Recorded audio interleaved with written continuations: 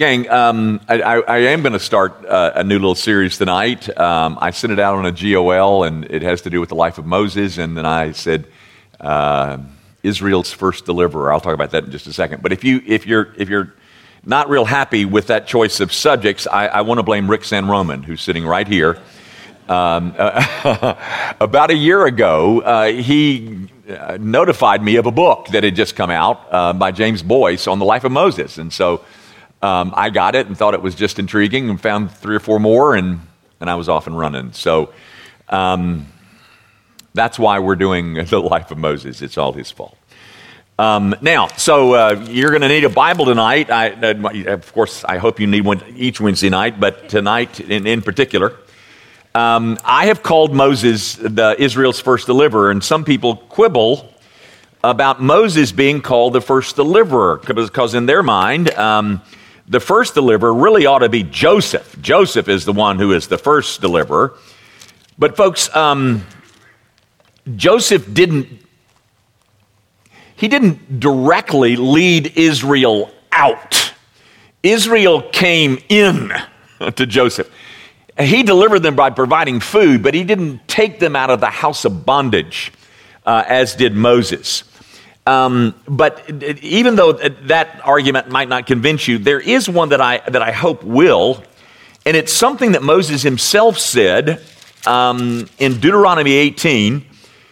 This is verse 15, and Moses is speaking, and he says, "The Lord your God will raise up for you a prophet like me."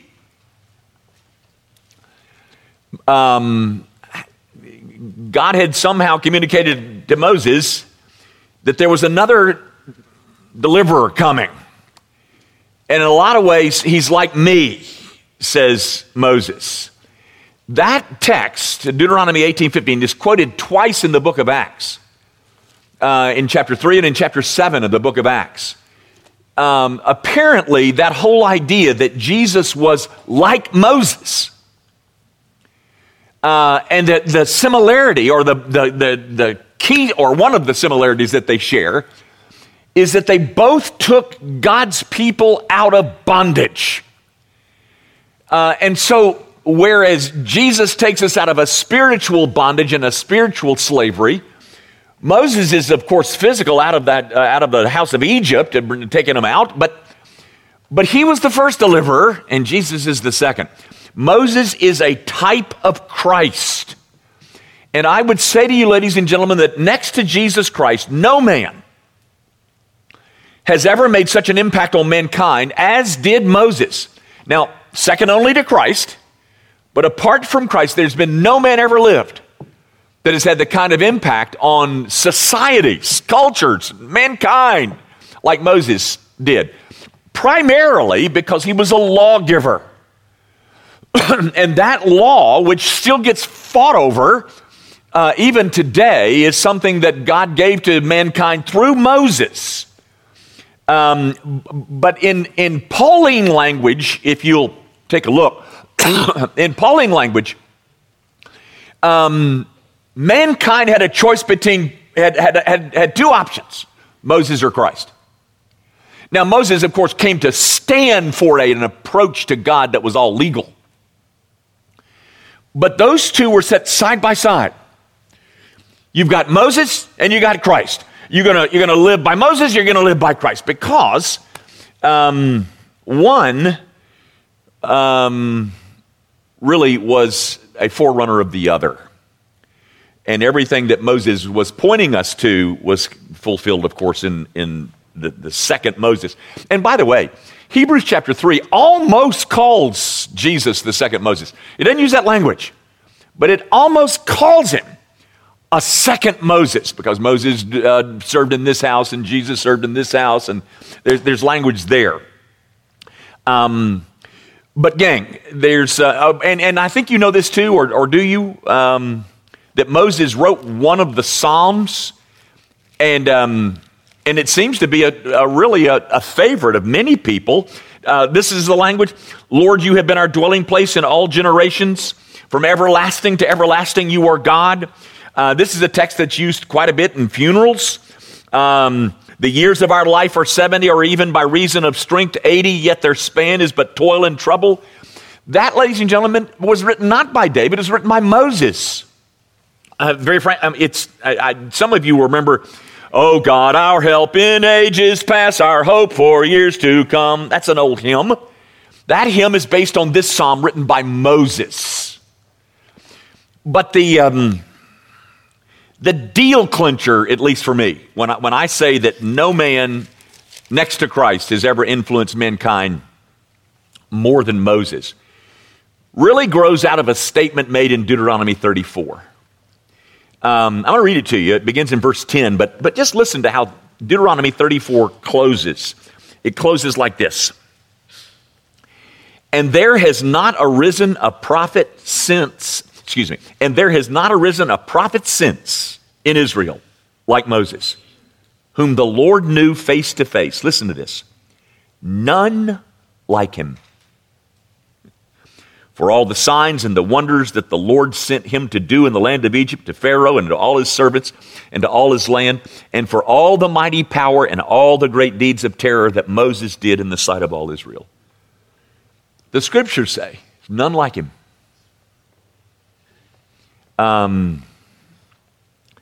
There has never been one that's arisen like him, until, of course, the appearance of Christ.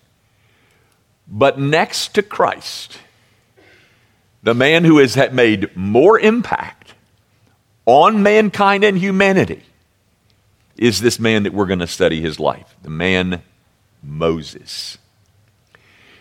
Now, gang, you can go now, and we'll just dive right in to Exodus chapter 1, because that's where everything starts.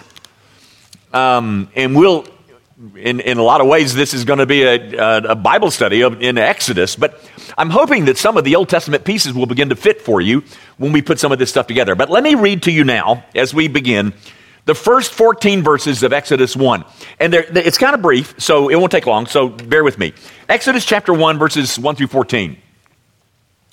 These are the names of the son of Israel who came to Egypt with Jacob, each with his household: Reuben, Simeon, Levi, and Judah, Issachar, Zebulun, and Benjamin, Dan and Naphtali, Gad and Asher. All the descendants of Jacob were 70 persons. Joseph was already in Egypt. Then Joseph died, and all his brothers, and all that generation. But the people of Israel were fruitful and increased greatly. They multiplied and grew exceedingly strong, so that the land was filled with them. Now there arose a new king over Egypt who did not know Joseph. And he said to his people, "Behold, the people of Israel are too many and too mighty for us. Come, let us deal shrewdly with them, lest they multiply. And if if war breaks out, they join our enemies and fight against us and escape from the land." Therefore they set taskmasters over them to afflict them with heavy burdens. They built for Pharaoh store cities, Pithom and Ramses. But the more they were oppressed, the more they multiplied, and the more they spread abroad. And the Egyptians were in dread of the people of Israel. So they ruthlessly made the people of Israel work as slaves and made their lives bitter with hard service in mortar and brick and in all kinds of work in the field. And in all their work, they ruthlessly made them work as slaves. Now, gang, that is the period into which Moses was born. You remember he's got these two parents, both in the tribe of Levi, Amram and Jochebed. We'll talk about them later in chapter 2. But that's his mom and dad. They're both out of the tribe of Levi.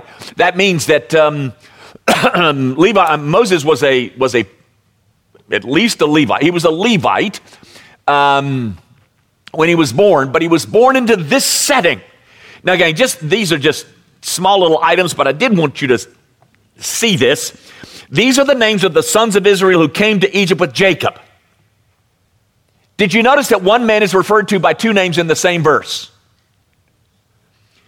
These are the names of the sons of Israel, who came to Egypt with Jacob. The name Jacob and Israel is the same man. You knew that, didn't you? You know where Jacob got his name. Don't you remember back in Genesis 32 at Peniel, at that mountain? Remember that? And he wrestled with God. And he lost, and God touched his hip, and he limped the rest of his life. And at that point, God says, your name's not going to be Jacob anymore. Your name's going to be Israel because you strove with God. You strive with God.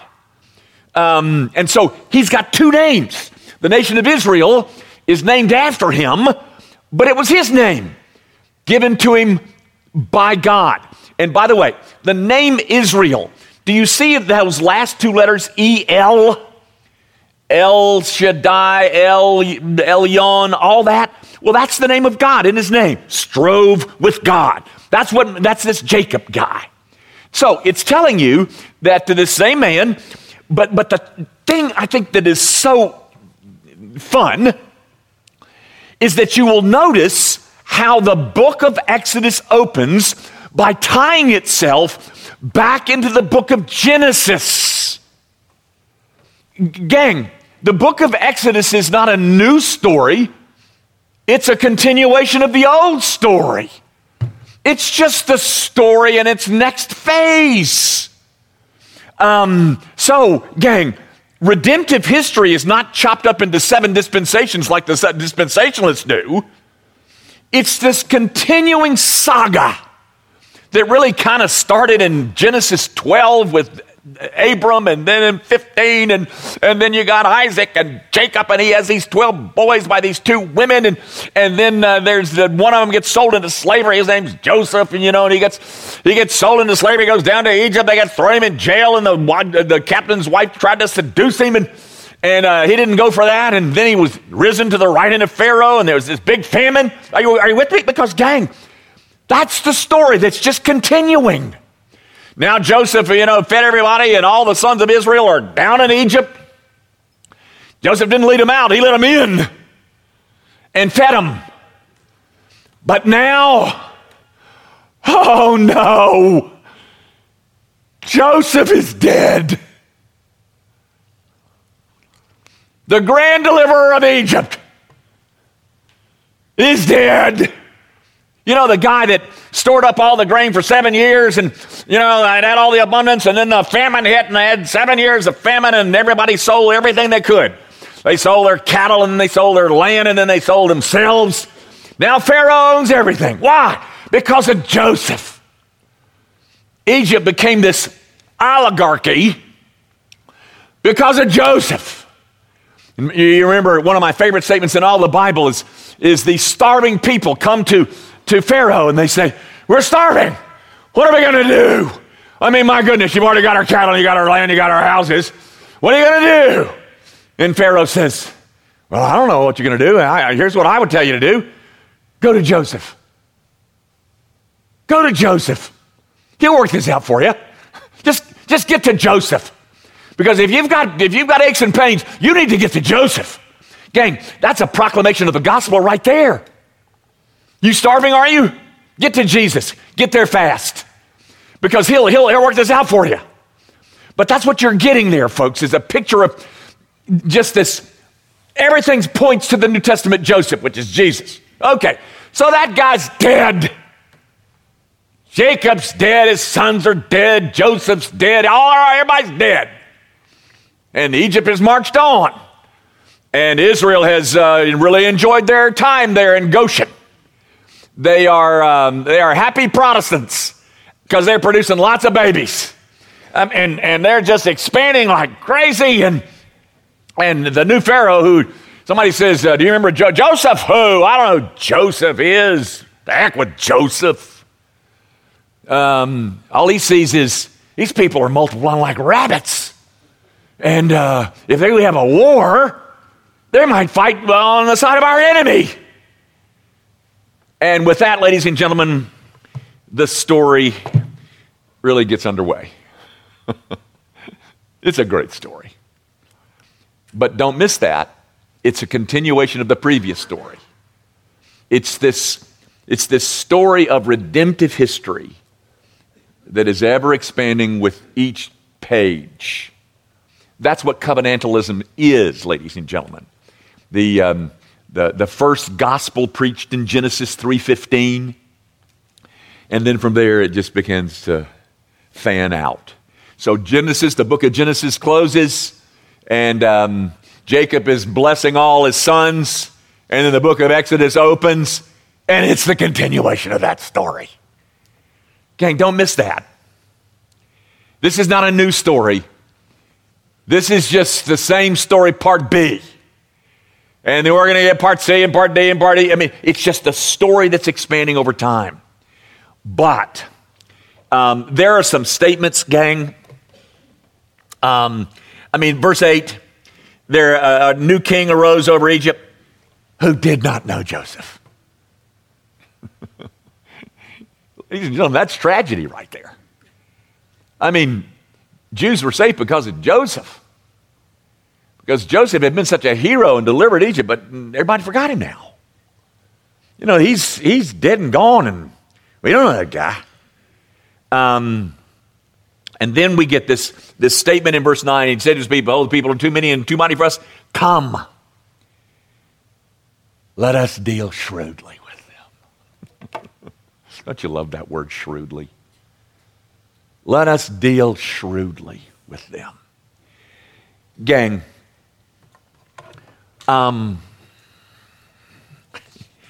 what you find from this point on is it's just one more scene in that long feud between the seed of the woman and the seed of the serpent. Do you remember what I'm talking about? You remember in Genesis 3, after sin is entered, God shows up on the scene and he says, okay, there's going to be a seed of the serpent and there's going to be a seed of the woman. And those two have been fighting ever since, ladies and gentlemen. And here they go again.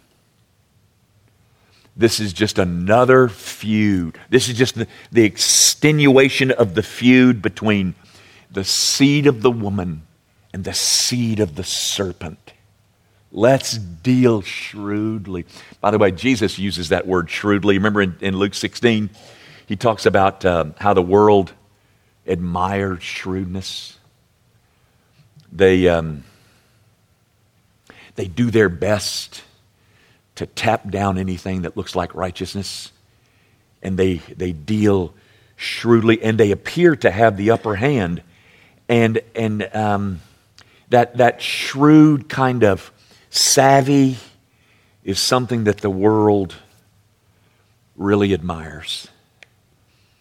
And the outlook for poor little old Israel would be dreary were it not for the one who's behind the curtain. You know who Adam Smith is, don't you? The Wealth of Nations. It was the book that we used to study if you ever took an econ course. I don't know whether they still study Adam Smith in economics in college. They're studying other things that are much more important, like gender. But if you ever read anything about, Adam Smith is the one that talked about the invisible hand. You know, the big demand and supply in economics. And Adam Smith said, yeah, but there's an invisible hand that is steering economies. Well, there's an invisible hand, ladies and gentlemen. And it looks like it's looking really bad for God's people. But he takes these plots, these shrewd plots, and he turns them on their ear. One of the most exhilarating statements in those 14 verses is verse 12. And very frankly, folks, this is a Christian principle. Look at it, verse 12. But the more they were oppressed, the more they multiplied, and the more they spread abroad. And the Egyptians were in dread of the people of Israel. Okay, the shrewd culture, they think, well, now listen, we got to deal with those people. We got to deal with them really smartly, and because they're spreading like a bunch of rabbits, and they're going to fight against us. So we got to come up with a plan. We got the plan. Okay, we'll afflict them. We'll give them hard labor. That'll do it. That'll get them. And the more they were afflicted, the more they multiplied, and the more they spread. Gang, that's what the sons of the seed of the serpent. They think they've got all kinds of shrewd solutions to combat righteousness. And the more they do, that invisible hand. And, they just keep multiplying. and keep multiplying and keep multiplying. Gang, I want to leave you with this tonight because I think there's something here that seen in the macro might help you in the micro. I hope you'll follow my logic here, but stay with me. We only got 15 more minutes. I think you can.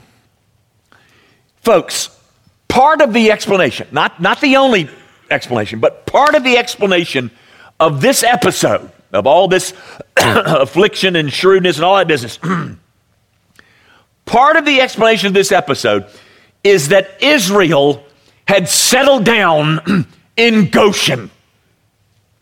Remember that? When Joseph brought his family in, and Pharaoh said, "Oh, Joseph, we really like you, and so give your family the best part of the country. Just give them the best, whatever the best is." And it was Goshen. So they settled down in Goshen. And so Israel kind of liked Goshen, and they think, well, this is our promised land. Nope. Goshen is not the promised land, folks. And so what does God do to root them out of Goshen? He inflicts them with pain. Now, gang, I'm saying a lesson in the macro that might help in the micro. That is, a lesson that we see here in Israel might help us individually. What was it that made them so eager to get out of Egypt? Pain. If things had been good and the economy was booming and everybody was saying, "Yay for the juice," and Moses would have come up and said, "All right, folks, it's time to leave here. We need to get out of Egypt," they would have laughed him to scorn. So what does God do to encourage them to get out of the place where he doesn't want them?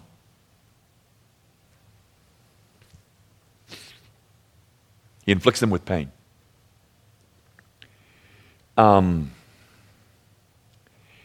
Here's a principle for us, ladies and gentlemen.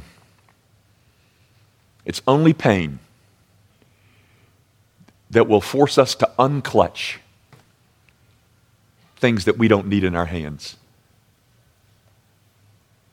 You know, it says something about our love for sin, doesn't it? That the only thing that will make us ready to leave Goshen is pain. In one sense, ladies and gentlemen, Pharaoh and all of his shrewd plots to harm Israel was the thing that God used to bless Israel. Our flesh tends to cling to ease. Things are pretty good here in Goshen. I think I'll stay right here. Oh, no, you won't. I think everything's just fine and life just doesn't want to cooperate. So often, the only thing that will make me let go of sin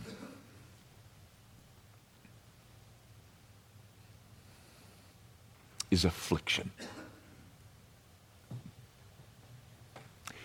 You know, guys, I love sweets.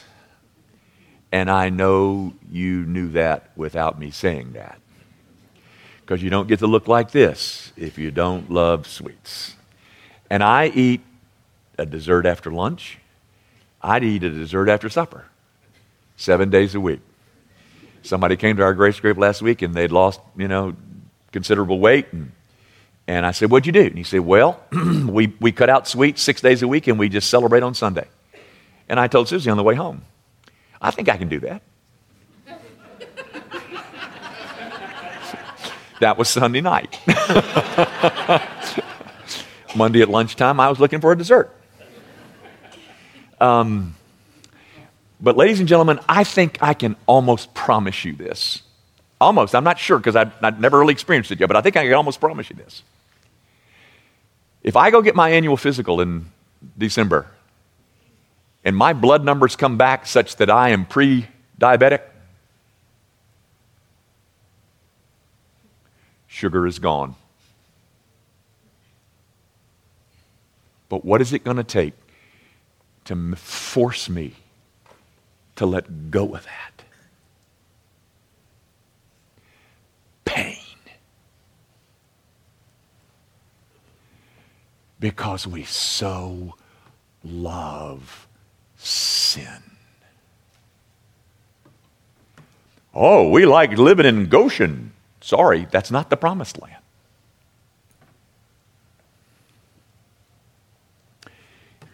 Guys, I haven't got a whole lot of time.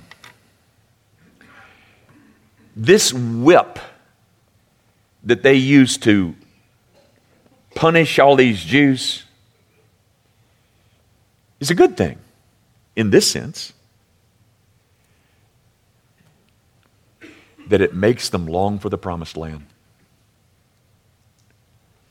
I mean, I used to be really, kind of sunk into Egypt. I really love Egypt, particularly Goshen. I mean, Germantown is really a nice spot there. And, so what does God do? He brings out a whip and puts it in the hand of the the seeds of Satan. And all of a sudden, I begin to long for the promised land. I don't any more enjoy this house of bondage. I want to be set free. But the thing that convinced me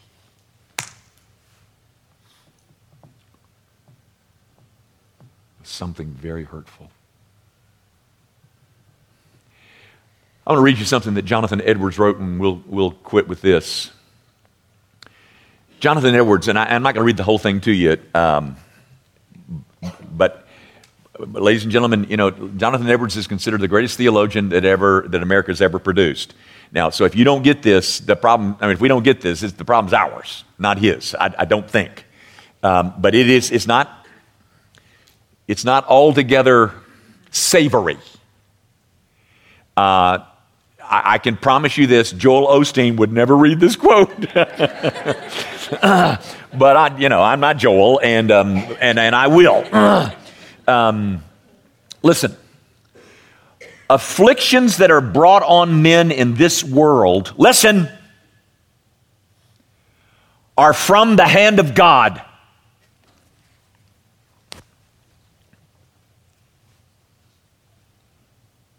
That's the first piece that we don't like. Listen to this. The ordering of God's wisdom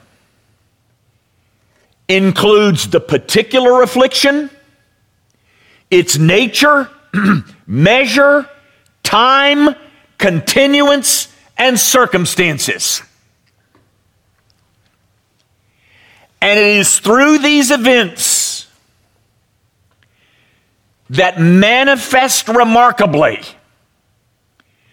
the vanity of man's wisdom and power. You see, ladies and gentlemen, we haven't seen the vanity of our own wisdom and our own power. And you know how God shows it to us.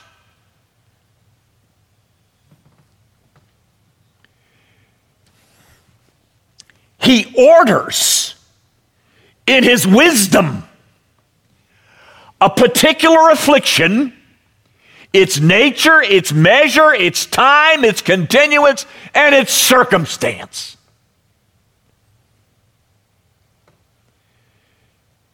Folks, if you would like to see that principle in the macro, all you got to do is look at the story of Israel.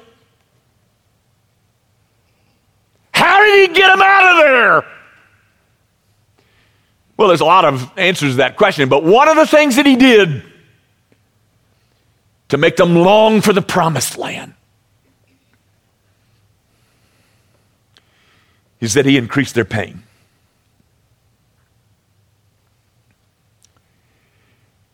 You know, folks, despite our best efforts to protect our ease,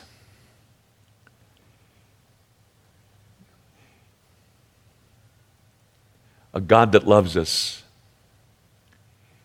is pleased to expose, and I'm quoting, the vanity of man's wisdom and power.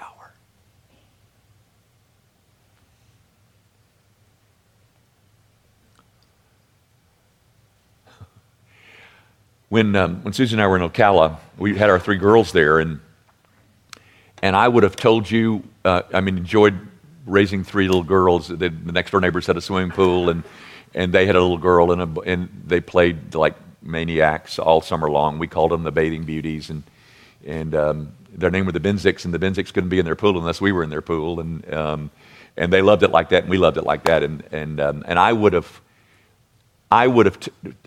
bet you my paycheck that I was going to spend the rest of my life right there in Ocala, Florida. The church had grown to be the largest church in the city. Of course, it's a small city, and every other church was splitting. But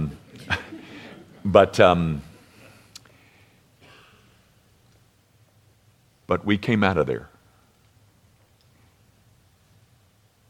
And you know how he did it? The most horrible time of affliction that I've ever experienced in my 70 years of life. And my wife would say the same thing. I remember one night standing at the front window in our little living room there at 1315 Northeast 13th Circle. It was like 2 a.m. in the morning because I couldn't sleep. And I remember standing at that window and everything was quiet in the house and screaming, "All right! I'll go!"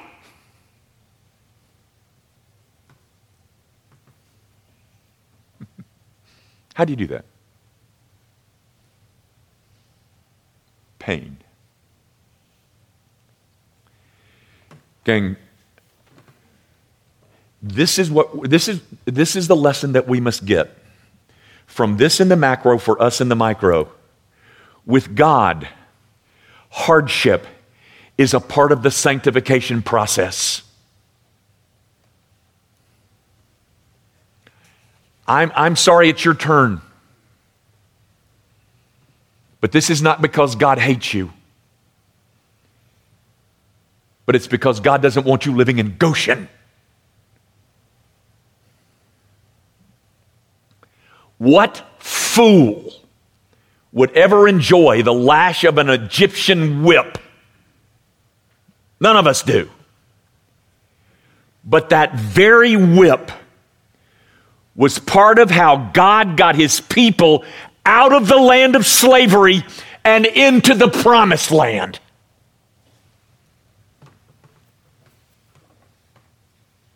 That's the way he does it.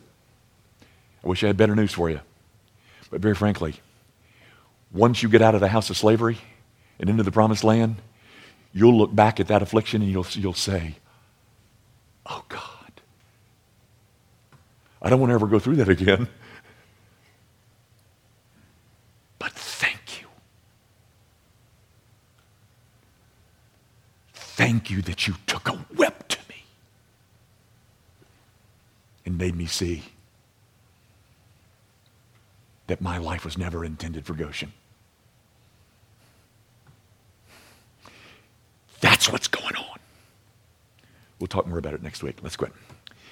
Our Father, we're grateful for all of your kindnesses towards us. There are too many to enumerate.